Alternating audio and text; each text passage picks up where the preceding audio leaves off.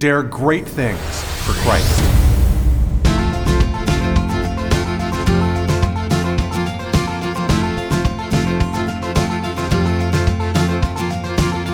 Christ calls us to dare great things.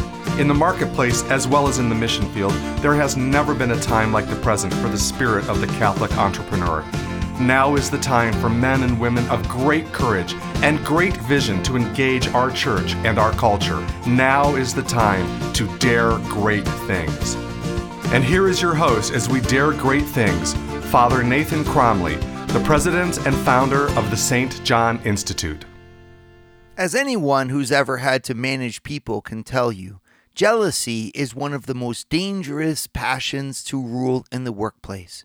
Where people are jealous, division will ensue, and teamwork will corrode.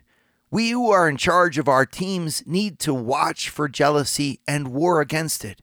Pope St. Gregory the Great, in his Rule of Shepherds, Book 3, gives us some valuable insights that we can apply as we try to lead our workplace with Christ. All right, so you're all here in order to go deeper, right? We want to teach you as much as we can from the wisdom of the Bible and the wisdom of the Catholic Church that you can apply as managers in your workplace environments. And I just want to first of all applaud you for taking the time and for being willing to let the wisdom of the Bible inform you. So many people today want to divide their faith from their workplace, and I just kind of shake my head honestly because I say, my goodness, listen, you spend 8 hours a day minimum in your workplace. If you put God out of that 8 hours a day, you're spending 1/3 of your time without any reference point to God. And we believe anyway, as Christians, that since God became a human person, every part of the human person needs to be touched by his grace. Jesus, I'd like to remind you, became a worker. And being in the workplace environment, he was what? He was a tekton, which means a roofer. So he would have been putting the heavy beam and framework of roofing support on houses. So he would have been involved with the other trades. There would have been stonemasons involved. There would have been carpenters involved in terms of the structure of the walls. There would have been the owners involved, the transactions involved. I mean, you can imagine all the different trades that Christ was familiar with and that he would have had to interact with on a daily basis. I just find that so refreshing to think about. If you look at the size of Nazareth at the time of Christ, how many houses do you think that there were there? I mean, so I would say, okay, let's say suppose there's 100. If you want to be generous, you could say there's 200 houses, okay? Well, if it takes a month to put a roof on a house, or let's suppose it takes 2 weeks to put a roof on a house, you could do 100 houses a year. So unless Christ was a very bad roofer, he did all of the roofs possible in Nazareth in a very short amount of time, 1, 2, 3 years. Those roofs are going to last 20, 30, 40 years. He would have had to travel to the different towns around him in order to find work. I mean, it's just simple numbers here. Unless he's a very poor roofer and his roofs fall apart within 1, 2, or 3 years, in a very short amount of time, he's going to have to expand and journey, carrying his tools, going on the road, spending time away from home in order to earn the keep necessary for him to supply for the family. I mean, if you just go back and understand those dynamics, you see that Jesus chose to shoulder the same anxieties and the same difficulties and the same discipline of life as you and me. The world of work was not foreign to Christ. How did Christ work? How do you work like a son of God? I mean, we've been baptized into Christ, right? We've been baptized into his body. We're the members of his body, and we work. Do you think really that it's justified to say, my faith has nothing to do with my workplace? I mean, I understand the rules of secular society, and I understand that you're limited in the expressions of your faith, and that can even be a good thing because it keeps things peaceful in a pluralistic society to a degree. But if you're not sanctifying your work by your faith, then you're also not bringing the excellence of your life to bear where it's most needed. We need faith to be brought into the workplace by being brought into you. And for you to work in that workplace like a Christian, well, that means that if you're managing people, what an opportunity you have to help the people on your team to not just get the end goal produced, but to produce the end goal in as human and as therefore sanctified way as possible. To overcome the different ways of toxicity, of negativity, of criticism. I mean, in a very real way, you who are managing people, you supplant the bad job that was done by parents. Because every single person on your team at one point was a kid. And if they haven't learned how to be patient, how to share, how not to be jealous, how not to be envious of others, I mean, if they haven't learned that at home, they're going to take that into the workplace and they're going to be really hard to work with. What an opportunity you have as a manager to look down on them and say, you know what? I am with my team in order to make not only the product and to make it as efficient as possible, but to make it as efficient as possible by building up as healthy a team environment as I possibly can. That's why Christ put me there. That's why I own a company. That's why I have my workforce. That's why I have my direct reports. It's so that by that experience, everyone who comes into contact with me can be led not only to make things, but to be remade themselves. Now, obviously, I can't necessarily do that by expressly speaking of Christ. A lot of you can, though. I mean, a lot of you in small businesses especially, you definitely could talk about Christ. You own the company. You can do kind of what you want there, if you let yourself be free. I mean, in your corporate values, why don't you put in your corporate values that our company exists to glorify God? I mean, why are you so afraid, if you own the company, of leaving the spiritual legacy behind that you want to leave as a Christian? I've worked with companies that have done that. Presented to their boards, worked with their management teams to say, this is what we're all about. Now, you don't have to necessarily be a part of it. You can opt in or opt out to the degrees that you want.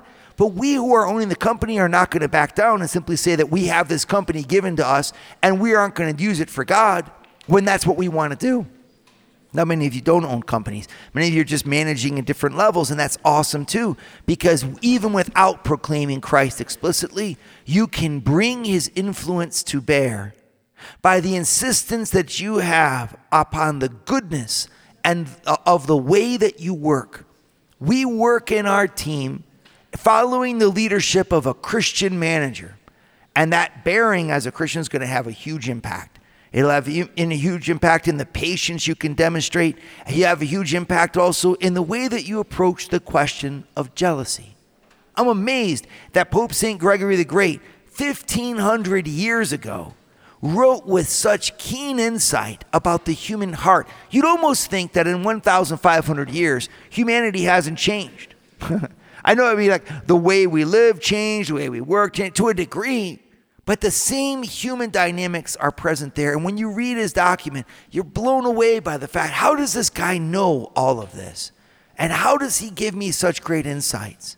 I want especially to focus in today at how you can deal with jealousy and uproot it from the hearts of your team. If we don't, it could kill. But when we get rid of it, our team will flourish. Does your family matter? Join the St. John Leadership Network and receive a family mission infographic that will help you focus on your family. To learn more, go to www.stjohnleadershipnetwork.org/member and join for free today. All right, so go ahead and open up to Pope St. Gregory the Great, Rule of Shepherds, Book 3. We're looking today at his admonition, number 11. Differently to be admonished are the kindly disposed and the envious. All right, so on the one hand, the benevolent, the kindly disposed, those who look and cheer on other people, and then those who are envious or jealous of the success of their teammates. He says, okay, we got to deal with this. We got to deal with it head on because, and he quotes the Bible here. The Bible actually says that the devil, through the envy of the devil, death entered into the world. That's the book of Wisdom, chapter 2, verse 24. That death entered the world through envy. All right, so obviously we're not going to be dramatic about this and talk about things and too dramatic, but I think you can understand, like, my team will die if I allow the members of my team to become jealous of one another. Now, what does that mean to be jealous of somebody? Jealous of somebody means that I look upon the good of the other as the source of my downfall. So I'm very motivated when I am jealous. Jealousy is one of the negative motivating forces that's the most powerful. It's right up there with fear.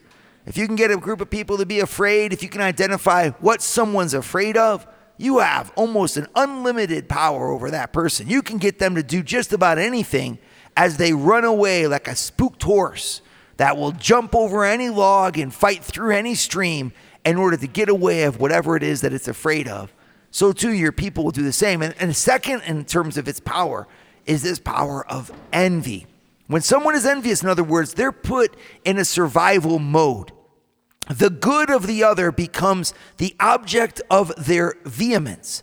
I have to, in other words, undo the other, take away the good that the other has in order to thrive myself. And so especially in a competitive environment like a workplace where there's only so many places up and there's only so many raises to be given out, it's kind of like little kids fighting for ice cream at the family table. There's only so much ice cream in that box. And so every bit that goes to somebody else is one less bit that's going to go to me. And so in that type of environment, you can understand how the smallest advance or success by a teammate could trigger in the hearts of the others that deadly disposition, that toxicity that can exude called envy.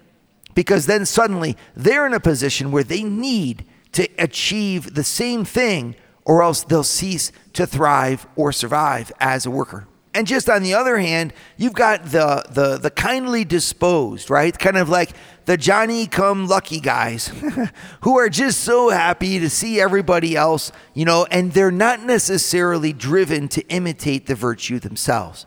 There are some people who are such good cheerleaders that they can kind of mask inefficiency. And in the same way, this is what Gregory the Great says. He says, "Wherefore the kindly disposed should be told that if they make no haste to imitate the good which they applaud, the holiness of virtue pleases them in like manner as the vanity of scenic exhibitions of skill pleases foolish spectators. For these extol with applauses the performances of charioteers and players, yet do not long to be such as they see those whom they praise to be." In other words, there's also a problem of folks who are just constantly building up the team in terms of cheering on, but don't actually try to do anything themselves. Hey, in the end, we need to exhort those who are kindly disposed and everybody's friend as they bring up the party and bring up the team spirit around them to actually get in the arena and do it themselves. Instead of being just eager backers or inert spectators, as he says, they need to actually get into the arena and to fight, right? And so on the one hand, you have like those therefore that see the achievement of others and just simply applaud it without trying, and those who then see the achievement of others and want to destroy the other so that their own lack of achievement is not noticed. And that, my friends, is the spirit of envy. There are many causes to it. But in the end, remember this, the cause is not the achievement of the other. Okay? And that's the one thing that we do in today's world, don't we? We just kind of say, therefore, everybody wins. Nobody loses. Everybody gets a blue ribbon because we don't want people to be jealous. So we just level the playing field, say that there is no competition, there is no first, second, or third, and that everybody gets the same in order that nobody feel bad. Well, that doesn't make much sense. Because there, in order to keep people from feeling bad, you've actually gotten rid of the whole contest to begin with. And so that's not going to motivate your team to excel and innovate. If there's no actual motivating force behind it, no. You keep the good out there because, hey, if we can do this, there are perks. If we can do this, there are incentive packages. There are bonuses available for those who are able to do this. That's totally fine because otherwise they're not going to do it. Let's just be honest here. We all know nothing incentivizes people more than incentives. And so getting rid of your incentives just so people don't feel bad, that's not really an option there. I mean, we're here to produce things. We got to get them done. And there are some people that are better than others. And those that are better than others have a greater merit that should be rewarded. This is, afterwards, a productive environment. But then what is the actual source of the jealousy? It's going to lie in the heart of the person who gets jealous. The problem, in other words, is not what the jealous person aims at, which is necessarily the advancement of another person over them or in place of them. The real problem is how they react towards that. Why, in other words, will the jealous person see that the only way for them to look good is if no one else looks better? Can't they look for their own advancement? What is it that's causing them to become so despondent or so discouraged about their own goodness? As we're managing jealous people, we have to remember to build up each one in their own right. St. Gregory the Great uses the analogy here of the mystical body of Christ, right? He says, "For indeed all are constituted together as many members in one body, which are indeed diverse as to their office, but in mutually agreeing with each other are made one. Whence it comes to pass that the foot sees by the eye, and the eyes walk by the feet. That the hearing of the ear or ears serves the mouth, and the tongue of the mouth concurs with the ears for their benefit. That the belly supports the hand, and the hand works for the belly." In other words, hey, everybody is different. Everybody's got different gifts. The goal here is not to just be the best in one way or the other. It's to be the best person you can be. And so looking to know each member of my team as they are excellent and encourage them towards that excellence and incentivize that particular excellence of each one. It's a great way to teach each one to be that valuable, irreplaceable member of the team that they are, and not think that there's only one that indeed wins the day. I think this is a great moment for us as managers to become more creative in our incentivization, because we'll incentivize all kinds of things in terms of efficiency, but we're only getting one type of skill set then out of our team.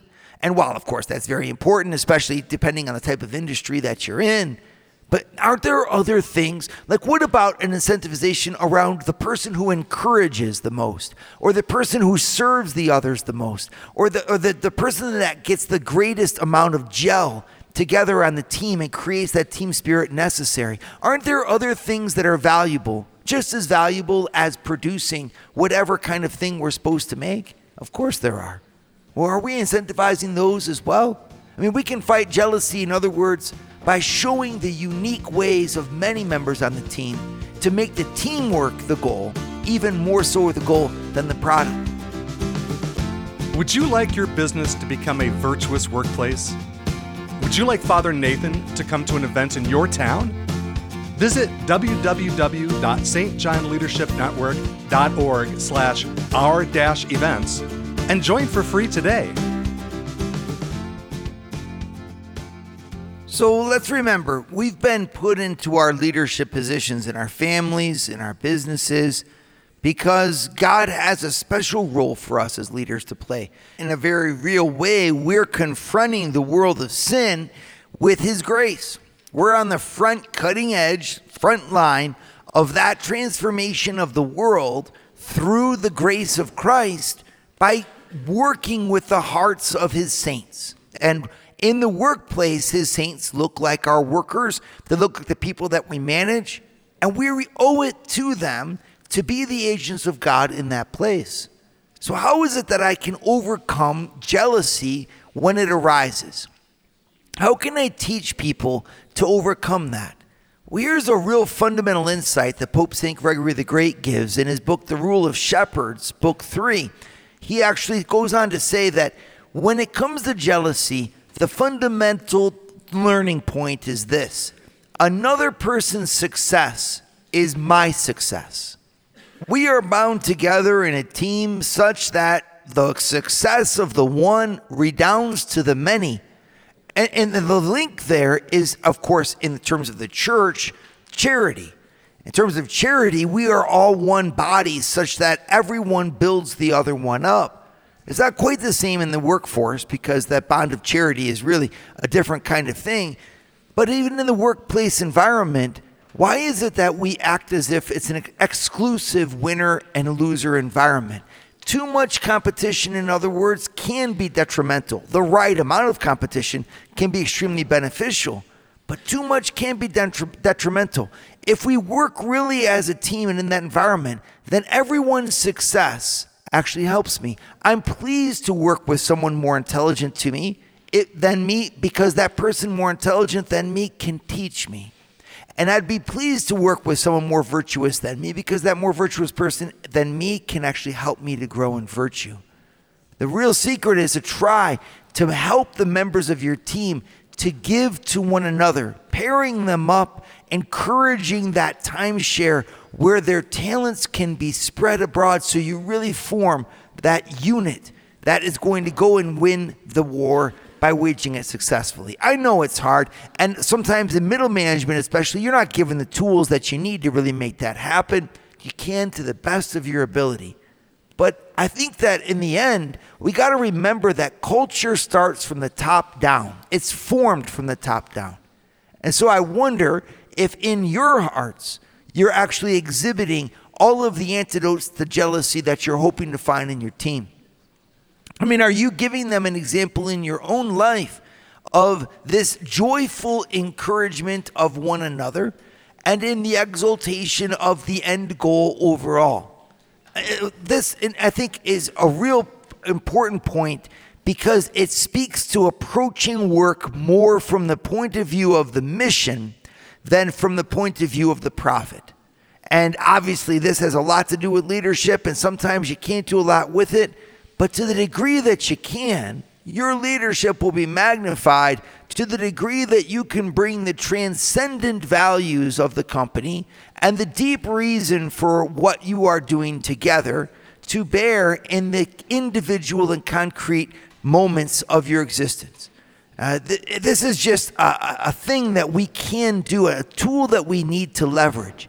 What we're all about here in the end of things is to serve the human family by producing this great product or rendering this amazing service.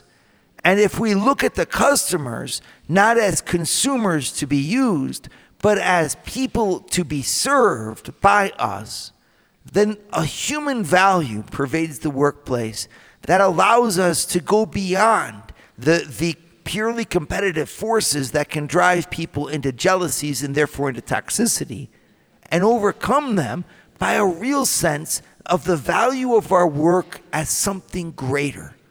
And this starts from the top down. Do you approach your workplace every day with that greater attitude? The positivity of someone who's there at their desk because God put them there. And the positivity of someone who's so convinced of the value of the company that they're willing to spend all of this time every day doing it. Or are you motivated more properly by your paycheck?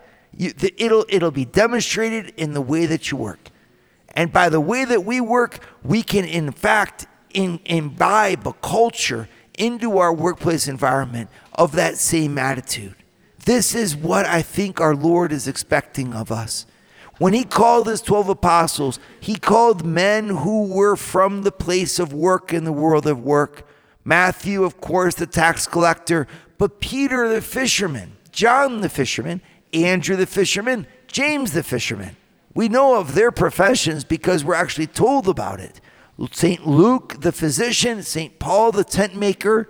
It's kind of amazing, in the small talk amongst the various figures of the Bible, they would have said, hey, what do you do? And we would have all known. We said, oh, St. Luke, you're a physician. I understand, And St. Paul, you're a tent maker, because he's going to say this. Aquila and Priscilla, they owned a tent making company. Lydia was a dealer of purple cloth. The Bible doesn't hold back the professions of the people who are in them, and neither should we. Why should we hold our professions as if it wasn't something that's a part and parcel of what we are? And when God sanctifies us, he wants us to also be in the workplace environment to be sanctified. And this is a special word that I have for all those who are struggling with envy. It's a terrible thing. And it's actually the same type of spirit that attacked Cain and Abel, right? Because Cain killed Abel in the end because he was jealous of him. Envy is the rottenness of the bones, says Proverbs. The soundness of heart is the life of the flesh, but envy is the rottenness of the bones. That's Proverbs 14:30. Meaning that it strikes deep at who we are. And when you have that envy going and that jealousy going, you know it. You feel sick to who you are because your very bones are shaken within you, right? It's like a pestilence towards what is good in others. And if you're not strong against it, it can turn into a real toxic thing that we just do not want to see happen. So what do? Turn to Christ. The solution in the end for that jealousy is for you to let the love of Christ be your number one rock. If you put your value in anything else and the opinions of others over you, then you'll see the achievement to be one as the sole arbiter of whether or not you are good. But it is not the sole arbiter of your goodness. The one who judges your goodness is the one who loved you and died for you on the cross. That insecurity that drives you to look down on the success of others because it's not immediately your own is an insecurity that can be healed by faith in Christ. Come to Jesus. Go to confession. Allow the love of Christ to come into your heart again. When you know Christ from the inside, you have a surer foundation than any worldly success could ever give. Jesus' love for you is steadfast. It is eternal. It does not end, and it is infinite. And that's the real thing that gives value to our life. To be one with God and to know his love. And so yes, after that we can work for all kinds of success, but our success will be a hymn of praise and gratitude to the God who's gifted us instead of a replacement of that God by looking for something else. Trust in God. Let him love you, and his love will be the rock and your salvation.